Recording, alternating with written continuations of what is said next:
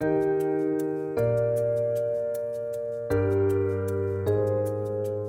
to another episode of the Co-working Conversations podcast. I'm David Stroud, and recently I spoke with a pair of surfers, Rolf and Stian, in Norway, who are opening a co-working and co-living space in a fairly remote town of Lofoten. I spoke with them about their mission to find the right space, how they came up with the idea in the first place, how they've collaborated and talked with other co-working spaces in the region, and what success means to them in terms of creating a sustainable and quality co-working space in their part of the world. You can follow their progress at Arctic Co-working Lodge on Instagram. They've got some amazing photos. It's a really beautiful part of the world, and we wish them all the luck as they prepare to open in June 2018.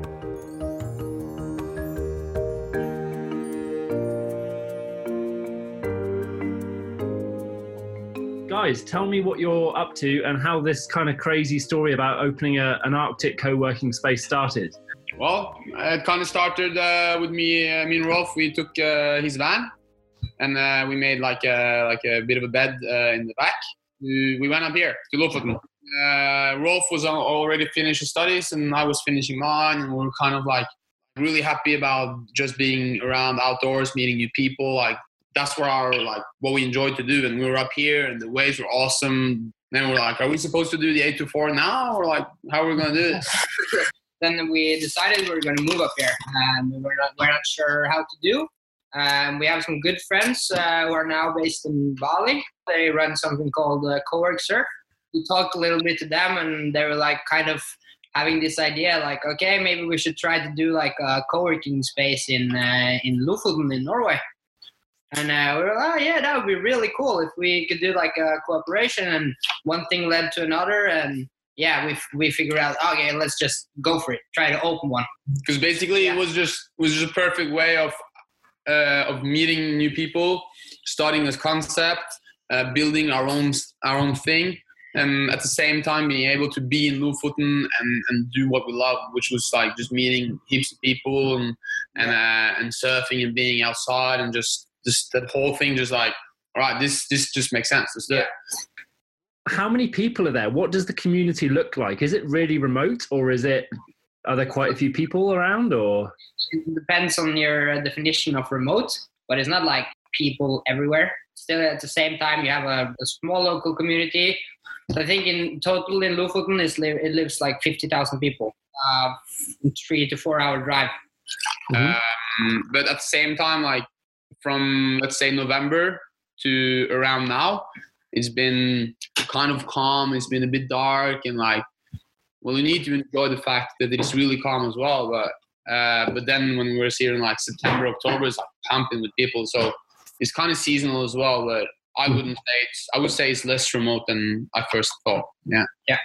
And the original idea for a co-working kind of co-living space came from the guys you knew in Bali then, did it? Yeah. Because we had like a conversation between us, and we just figured, okay, there's not a co-working space here. I think somebody is going to start one either way. So yeah, and it's a really cool idea because, like I said, me and Stian, we like the idea of not being time restricted, and at the same time, that's a lot of the people in a co-working or co-living space have like remote jobs or jobs that freelance jobs type thing, like they can control their own time. And how did you find the space that you're setting up? Oh, that was a mission. Oh, that was a mess. How long did it take? And talk me through that process then. It was really frustrating because there's so many people and so many factors involved. Like we needed a place which was not too far away, but still far enough away to be remote. It needed to be a beautiful place. It needed to be big. And it had all these kinds of like factors. And the main factor, of course, was the owner, because we didn't have enough money to buy anything. Basically, I went knocking on doors and that didn't work out as well. And we were just like, at the end, we just went on to meet all kinds of people. I was just networking a lot and just speaking everywhere and blah, blah, blah. And I got to organize like a pretty important meeting at the commune. Is that the municipality? Yeah. And we had that meeting, and they were really excited about the idea. So they just, okay, we know this guy has an empty house. We know this guy has an empty house. You should talk to them. And we phoned around, and we we met this really cool older guy. So and he had like a pretty rundown house. It looks really good on the outside, but on the inside there's like a lot of work to do. And the great thing about meeting this guy is the work that we put into the house. Like if we spend 8 hours there, we make money that we can take off the rent later. Because in Norway, if you study, you basically get money from the state. Yeah. Okay. So for us, it's a really win-win situation because it's like a tourism school, so we get a lot of like insight about tourism and all these really important stuff that we didn't even know about. You know, like and everything from entrepreneurship to economy to how to act against customers and all this really basic but really important stuff.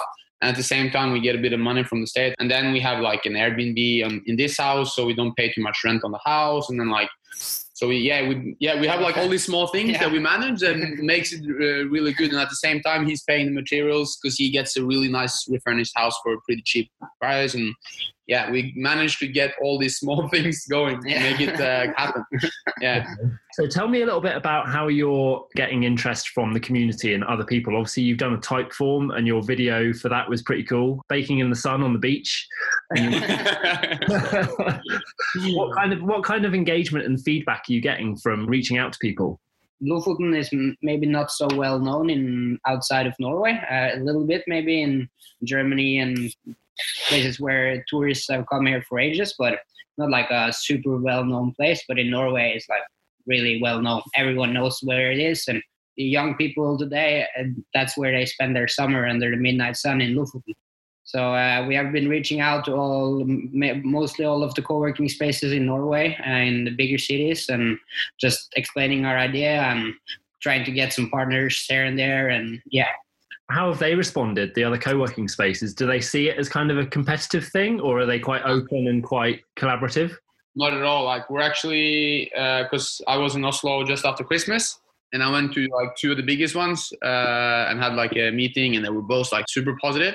And I even have like a kind of not a official, but like kind of a collaboration thing with one of them, because they really share a lot of the same values, and the members of the co-working space are really like, they love the outdoors. They're that kind of co-working space. The girl that I was talking to, she was like, "Oh yeah, this is so cool. Let's do something. Let's find a concept." And like, and that's so cool with the whole co-working market, that all the people that are working with co-working, they know that 2 + 1 is like 5, or as long as you cooperate, you can create something bigger. And so there's a lot of positive people around. Yeah. But we know that we have a lot of work to do on marketing and to reaching out to people, we just need to do one step at a time. And obviously you've got a good market then in Norway, so people who know about the location that you're in, and people that would obviously travel there would obviously be looking for somewhere to work, so you've got a good market there. What about the people that are outside of Norway? What kind of reaction have you had from people further afield? We were really excited that we got so much response on our survey. People were really into the idea, so we're really happy about that. It's kind of hard to say because like I feel like if you look at the whole like digital nomad type of market, they travel around a lot, but they usually go to the same places. And also, it's like your first question was, how remote is Lofoten? That's the first thing that pops up to everyone's mind. Yeah, exactly. So we're kind of in the process of unremoting it, but not in like we don't want Lofoten to become Gran Canaria. We're kind of doing it in a good way, like in a calm way, but to make our customers understand that it's not like you need to bring 5 polar bears, 8 huskies, and a sled to come here. Like the airport is like 20 minutes away. It's all good, and we've got like all the equipment to make everything easy. And we have like a really nice cooperation with the local surf school that has like really good wetsuits and a wardrobe next to the beach, and like all the things that make living in the Arctic really, really nice. Yeah. So that's kind of what we're working on as well, because we know everybody thinks that, especially people that sounds really like hardcore, the Arctic, but right now it's like it's middle of winter and it's 4 degrees plus outside. So what's your ultimate aim with the space? What does success look like to you? What would you love to be doing in a year from now? Oh, we would love to like be hosting tons of different people, like pretty much all season. That's like our main goal, because right now tourism is really focused in Norway, like in the summertime, but especially here in northern Norway, because people really think that it's cold and dark, and so we would kind of love for it to be like we're actually expecting to sell out most of the summer, especially when we put some more money into marketing and stuff. There's a lot of people that really wants to go to Lofoten, and we're a cheap alternative or like a budget alternative when it comes to price. But the challenge is to make people want to stay here like all year.